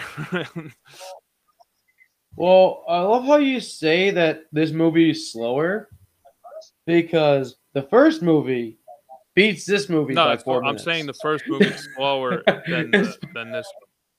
No. I'm just joking. I'm just joking around. I'm just saying, like, actually, I just like to look at it, see how fast, like, how much time was there between, like, how much runtime there was, and Frankenstein runs off like is an hour 11 minutes, and The Bride of Frankenstein's an hour and 15 minutes. Yeah, I'm just saying how it's paced. Even though it's longer, it how the still story was progresses. fast. And they don't waste any time Mm. with this story. Like you see the initial interaction with the townsfolk and the monster, then you see the character position where Frankenstein is basically doesn't like his monster doesn't enjoy himself. He doesn't want to live. It living hurts him. He says it to Dr. Pretorius when they're basically in the underground. What is? It's not a morgue. They're like There's like a little like a cavern of the site, and they're underground. And Dr. Pretorius is so fucking nuts that he's drinking by himself and like having his own celebration.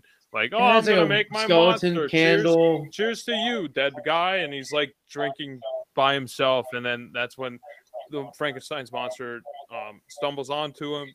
He unveils a grave. Yeah, I guess it would be a tomb. Mausoleum. Yeah. Mausoleum. So he goes to the mausoleum. He unveils, unreveals a tomb with a corpse in it, and he's like, "Oh, you're my friend," because they don't have that scared reaction of everyone else who's living. He's like, "Oh, you're my friend. You know, you're like me. You're dead." And like there's still subtleties of the monsters, like how Boris Karloff portrays the monster, like makes you feel more for the monster than any other character. Like he's the main attraction. He's like the heart throughout the whole film. That's like he's basically the main character, and he's the one who has the arc throughout the end when they finally make Bride of Frankenstein.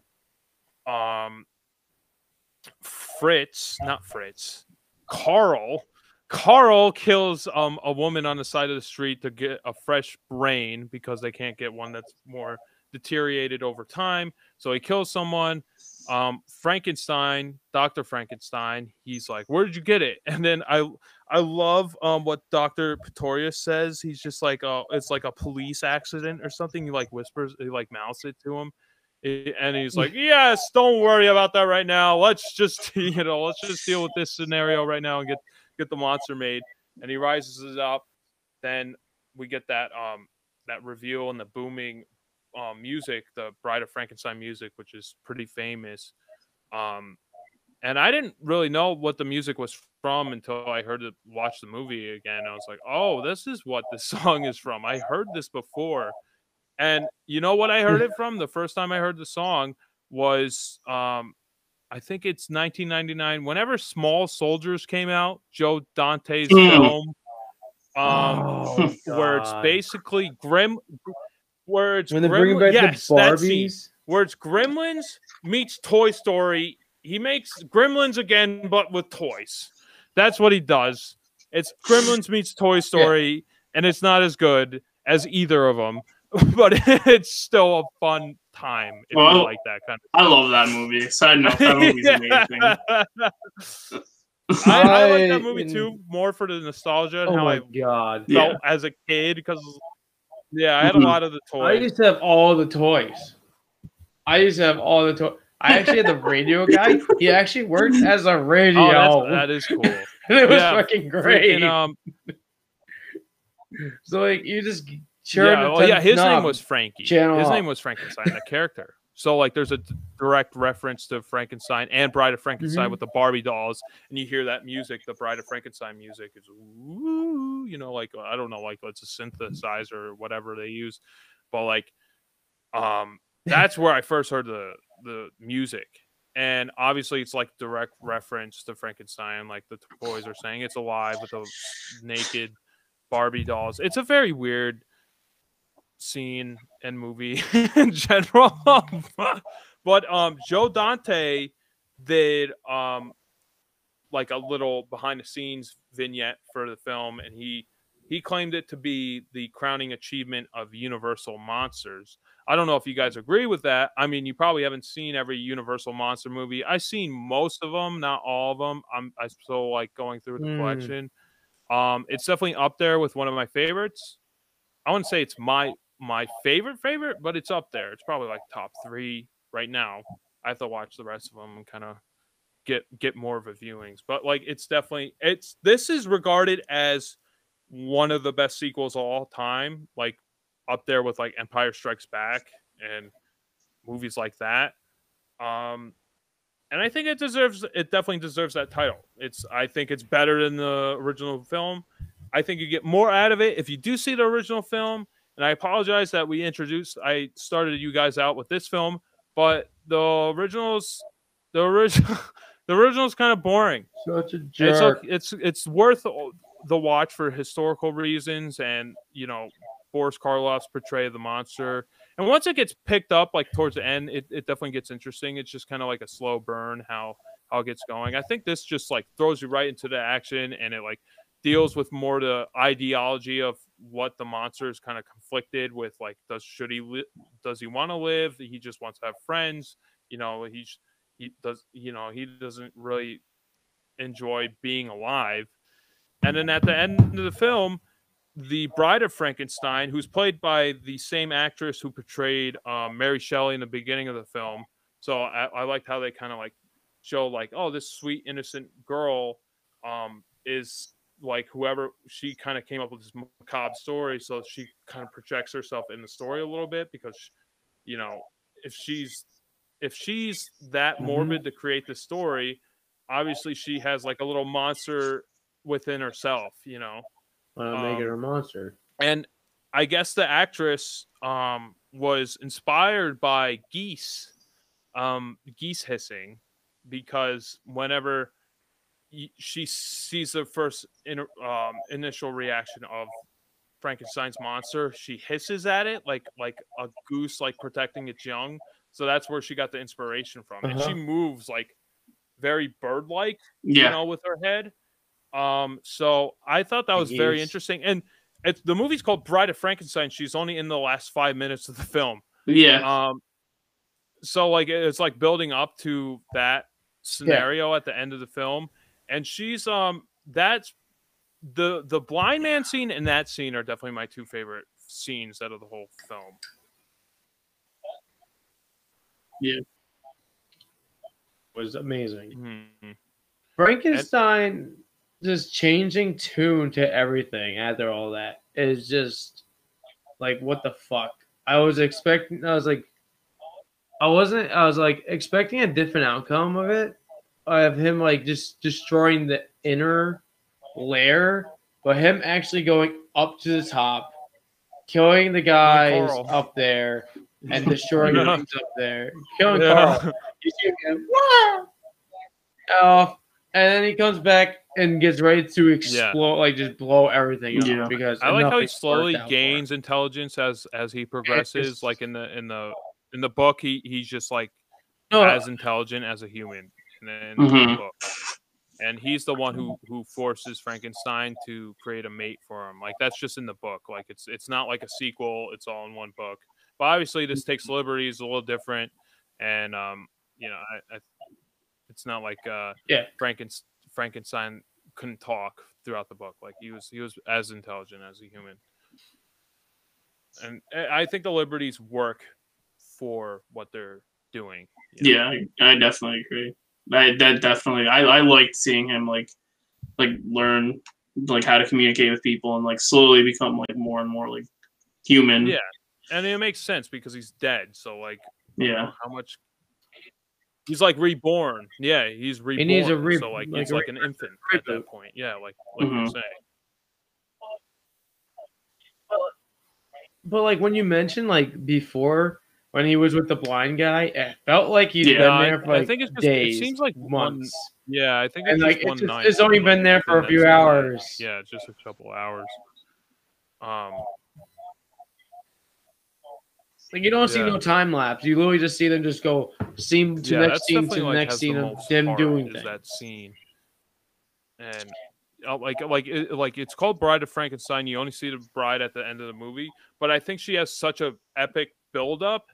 And like her character design and how she's portrayed at the end of the film is so pitch perfect.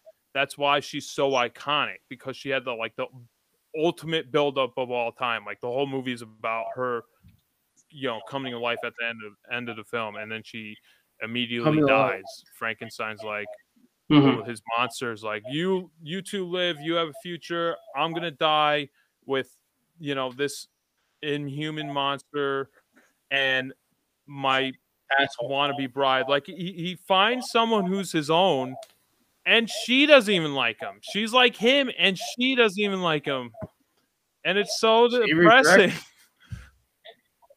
But the thing is, like yeah, they're very different. If you look at the designs for both of them, they're two different designs. She's more normal base. It's just her hair is just back. She has a little bit of scarring. He just doesn't look properly. Yeah, he's the prototype. A normal person looking. He's just. Yeah, he is like the prototype. We fucked you up. Yeah, it's like this one up. It's like the Terminator, like Arnold Schwarzenegger versus the T-1000.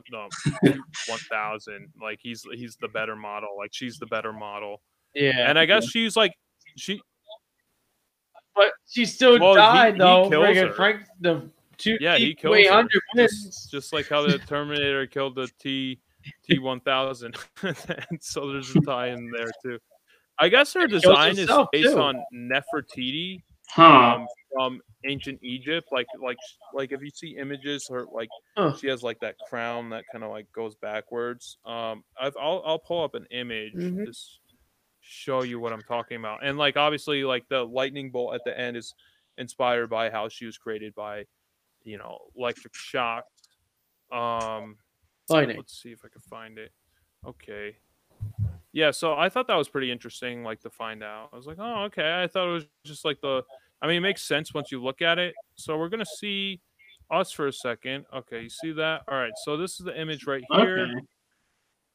So this is like a crown, and you can yeah. So her head down. You could see like the inspiration with the hair, and it's so iconic that it's awesome. Like she's up there as well known as Frankenstein himself, and she's only in the movie for 5 minutes, and she doesn't get a sequel or anything. She's not like in the other movies. That's it. Yeah, that's interesting. That's the one thing I like when I was watching it. I felt like the ending is like more of a blink, and you feel like you missed a lot because it's such sped up in that one spot that you just it just doesn't make sense. Like. It does make sense, but doesn't make sense at the same time. Like how this become the ending so quick. It makes sense. You just gotta pay attention to like the little beats in between. Yeah. Like I felt like the bride would be doing more hazardous stuff than actually being just scared of Frankenstein. I thought she'd be running amok, trying to kill everybody inside instead. She seemed a lot more gentle. Like yeah, she's more of a scared animal than like a monster, she doesn't really want to kill. That's how I thought it was going to progress. I thought it was going to be more. She was going to be more monsterish, but she ends up being scared, and I still like the outcome of the ending of it. But like that's why I thought it was going to go, and I thought it was going to be over a whole extra another 10 minutes on it, and then deciding to blow it, destroy everything.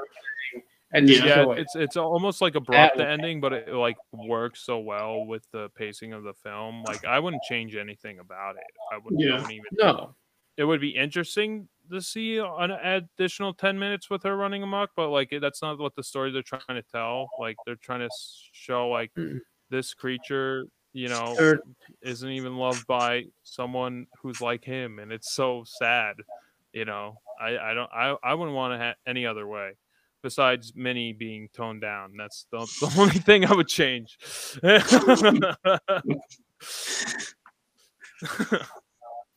Oh god! So, do you guys have any final thoughts about Bride of Frankenstein?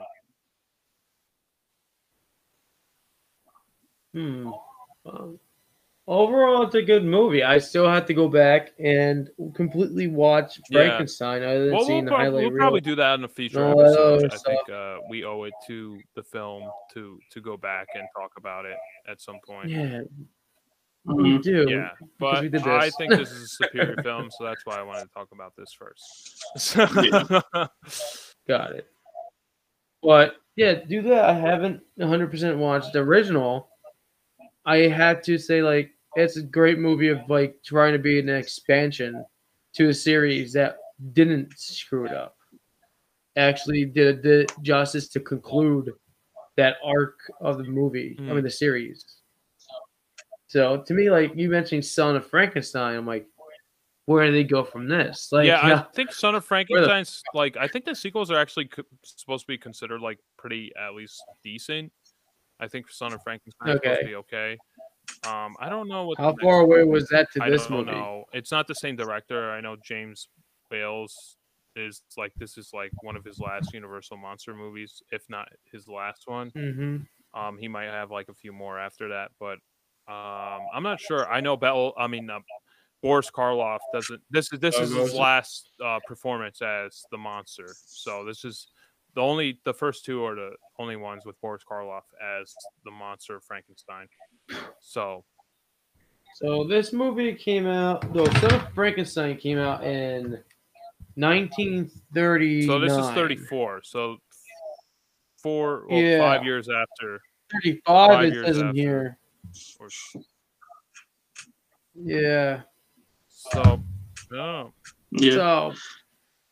So Tony, you have any final thoughts on Bride of Frankenstein?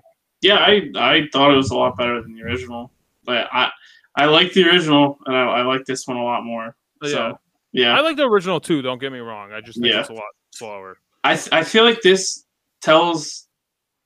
tries to like give the same like idea but better of like Frankenstein being misunderstood and like all that. Mm-hmm.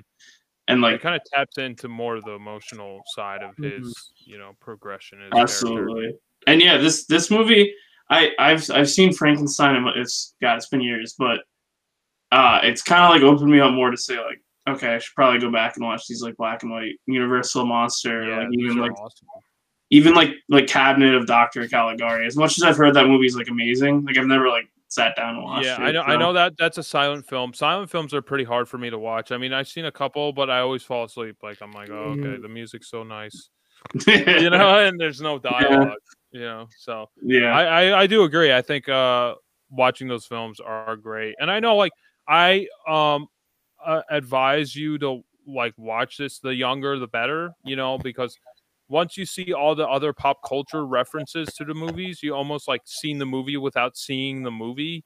Like we're talking about freaking Small Soldiers. Like there's like so many images just from that movie talking about like showing images from this movie, which is a nice homage, but I'd rather get that from the original source material than, kind of it rehashed. And like I think Mel Brooks, what is it called? Young Frankenstein. I want to say Son of Frankenstein, but I know that's not it. Young Frankenstein. I think Mel Brooks works better. I like Young Frankenstein, but like there's already comedic beats in this film as it is.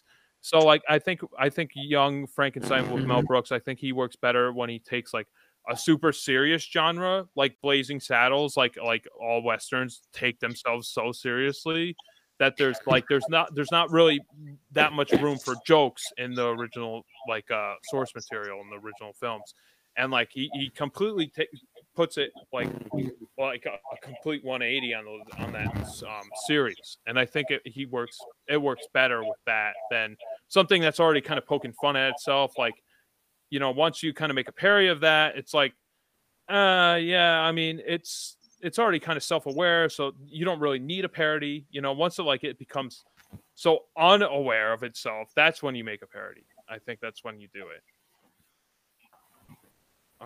So if I was going to rate this film, I would give it maybe an 8 or a 9. Probably on rewatching it, I would give it higher ratings every time I watch it. But right now, I'm between there. What were you going to say, Matt? I was gonna say I enjoyed like with a lot of like now we're so used to color like video and everything. I enjoy the lighting and everything. I really love the lighting, black and white. How lighting should like just a slight tilt of light or anything changes the shadowing. And the black and white don't give black and white don't give that character or like monster or that setting. It's really I like some movies or some actors go that direction. I know they did was it City to deal with that series with that Mhm. And that was amazing. I think I think a better comparison to like a modern look of that kind of style is the Lighthouse from a couple years ago, because it's in the same aspect ratio. It's in black and white, and Sin City, it kind of looks cool, but it's so CGI heavy that like it doesn't have that same feel like at all. It's completely its own different realm. It's like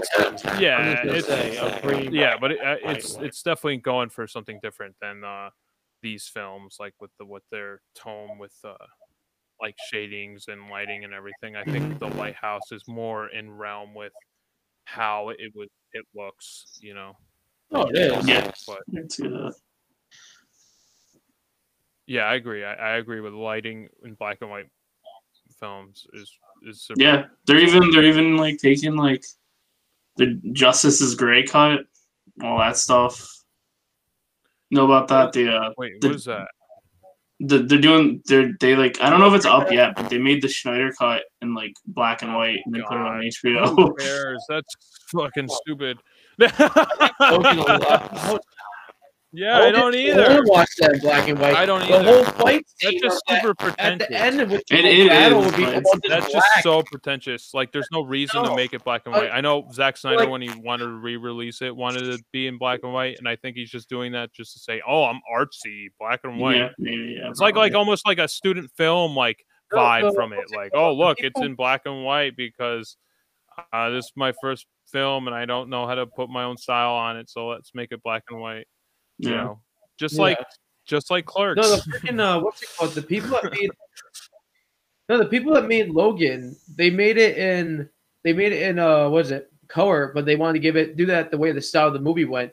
They wanted to give that noir style. So they made another I edit. could see that working black and white. better. I could see that working better Yeah. with Logan. than And the it does Snyder work cut. really good for Logan. It really Yeah. does. The Snyder cut is so And CGI heavy. like- Snyder Cut's just dark already, Mhm. and you're gonna put the freaking black and white filter on top of It's it. just gonna be That's black. gonna make it look. They're not gonna yeah. add the white. They'll just add black. Like and then you literally don't that see whole, nothing. like that part I'm talking You don't about see when they're anything. fighting them with the Batmobile shooting everything.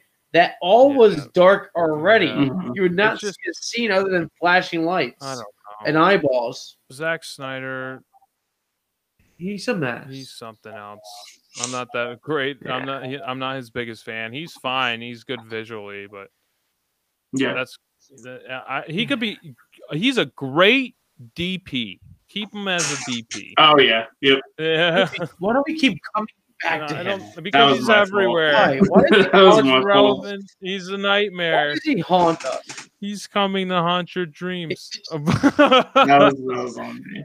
No, I'm glad you does. mentioned that, because I know that that's what he wanted to do, like in his re-release. So they're doing. Is that actually being released, Tony? I think Do you it's know? I think it's already out. I'm not sure. It's called the Justice is Gray cut. It's called just Justice, like Justice League Justice is Gray.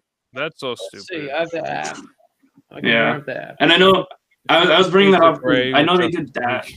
and I know that I think someone like made like a recut of Parasite in black and white, which I would watch. Like that sounds. That sounds interesting. Yeah, I still need to see it. haven't I heard seen it yet it's either. amazing. Maybe in a future episode. Yeah, I still have to see it myself. Oh, God. Okay. So you got. Oh, yep. Here it is. Is Zack Snyder's Justice League. Justice is Oh, Gray. no. That's literally what it's called. It's out. You can watch it like that. Justice. You can watch it right now. You can literally That's watch so it right stupid. now.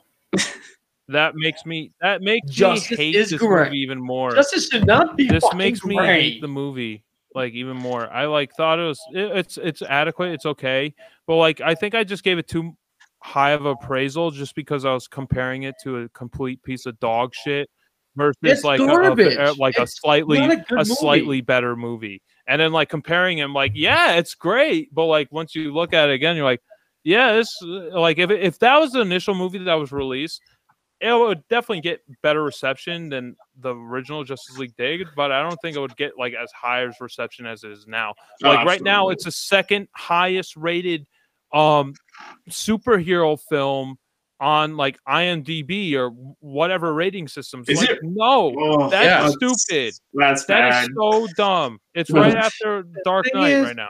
Thing is, like, when you guys did this, when we did a review with all like this shit of Justice League, I looked at it as a whole. Like, I didn't even try to think you compare it looked to at the other more one. s- I yeah. did little snippets. I went like, You it's looked this at it more normal movie. subjectively. I'm gonna suffer Yeah. for 4 hours. No, I That's the agree way I more went. with your viewing now than I did the first time. Like Yeah. now that it kind of settled in, I'm like, it's so fine. It's better. I enjoy it more than I didn't like it, but it's still like I don't need to see it again. I don't want to sit down and watch No. it. You know, again, I could watch four I- Universal monster movies in that time, and I get so much more out of it. I would get You can. immensely more out of it. I would get immensely more You can out of watch just Dracula. watching one You can watch movie. Frankenstein. Out of watching one Universal monster movie, and it's only this one was like an hour and 15 minutes. 3 Yeah, right here. Yeah, 3 movies makes 4 movies. Fuck it, we can actually throw in 5. Fuck it, why not 5? yeah, Because they're a Yeah. lot better than Yeah, that they fucking are. movie. They are It's just a lot more quality. ah.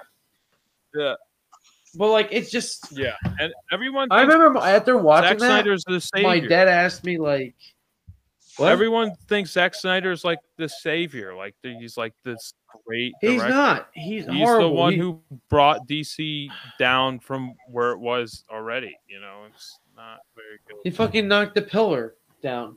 But like, the thing is, like, I remember after watching that movie, I literally walked down the stairs and I said, "I finally finished the Snyder cut" to my dad, and he looked at me and just said, "Is it good?" And I said, "It's garbage." All right, don't bother me about it.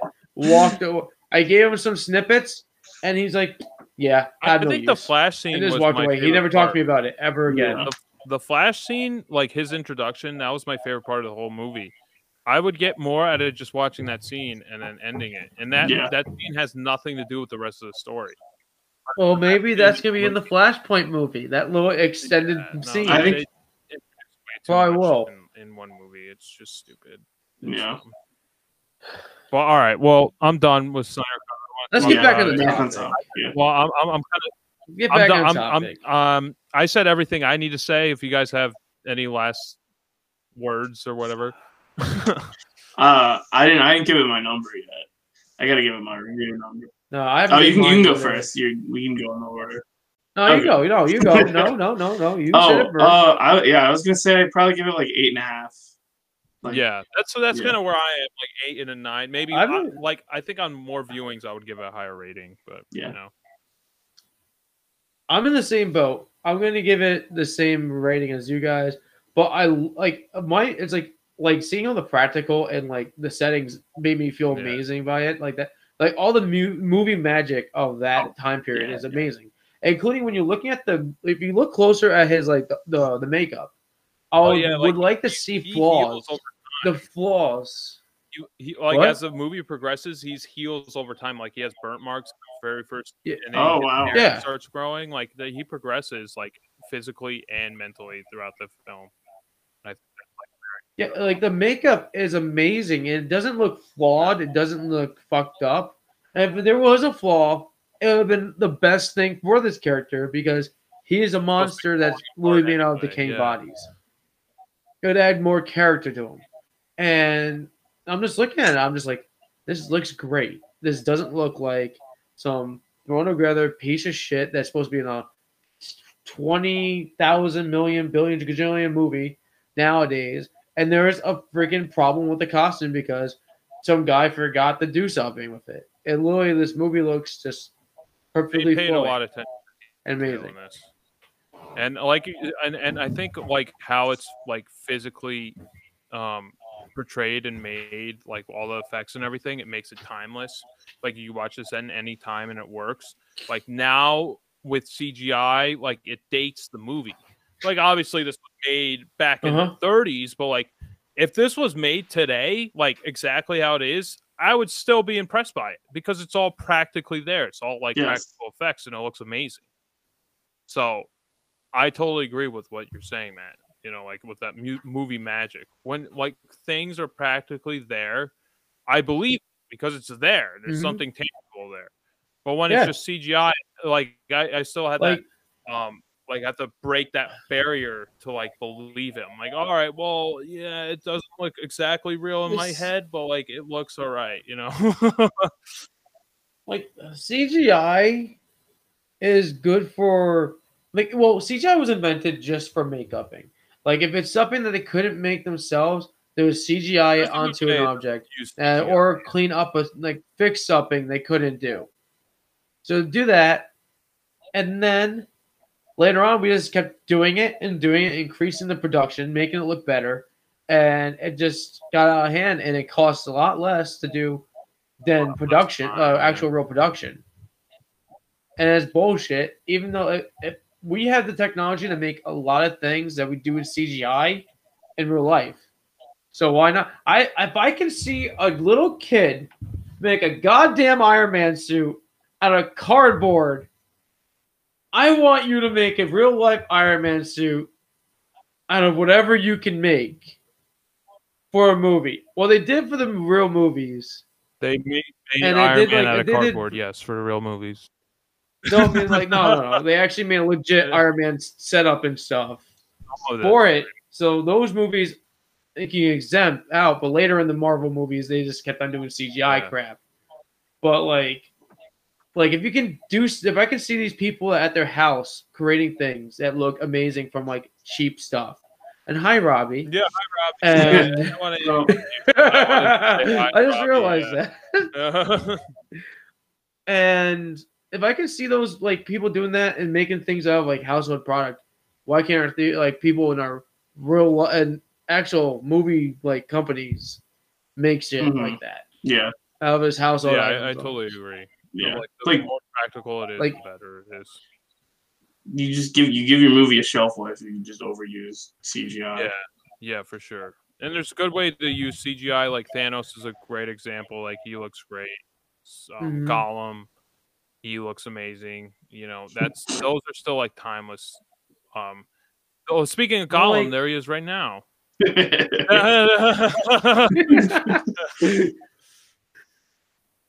No, like it's like CGI is like good for things that we cannot produce or like if we cannot find or gather right. CGI is fine for that, but we can produce it and build it ourselves in a way.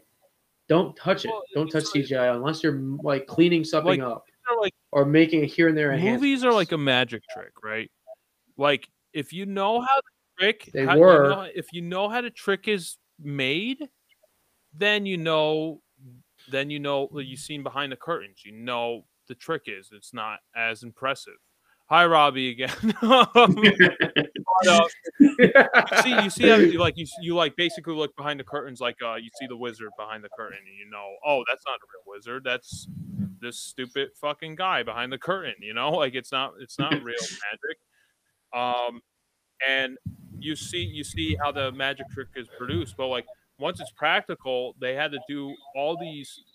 They had to think outside the box to produce these effects, and actually made them believable. And you watch it, and you're like, I don't know how they did that. You know, I don't know how they produced it. And like, it makes you more interested in trying to figure it out. You know, it's just like a magic show. Like, you're like, whoa, you're impressed. But once you figure out how they did it, it's not as impressive. But we're okay to not get all the hate comments if people don't like the way we're doing the hating on CGI.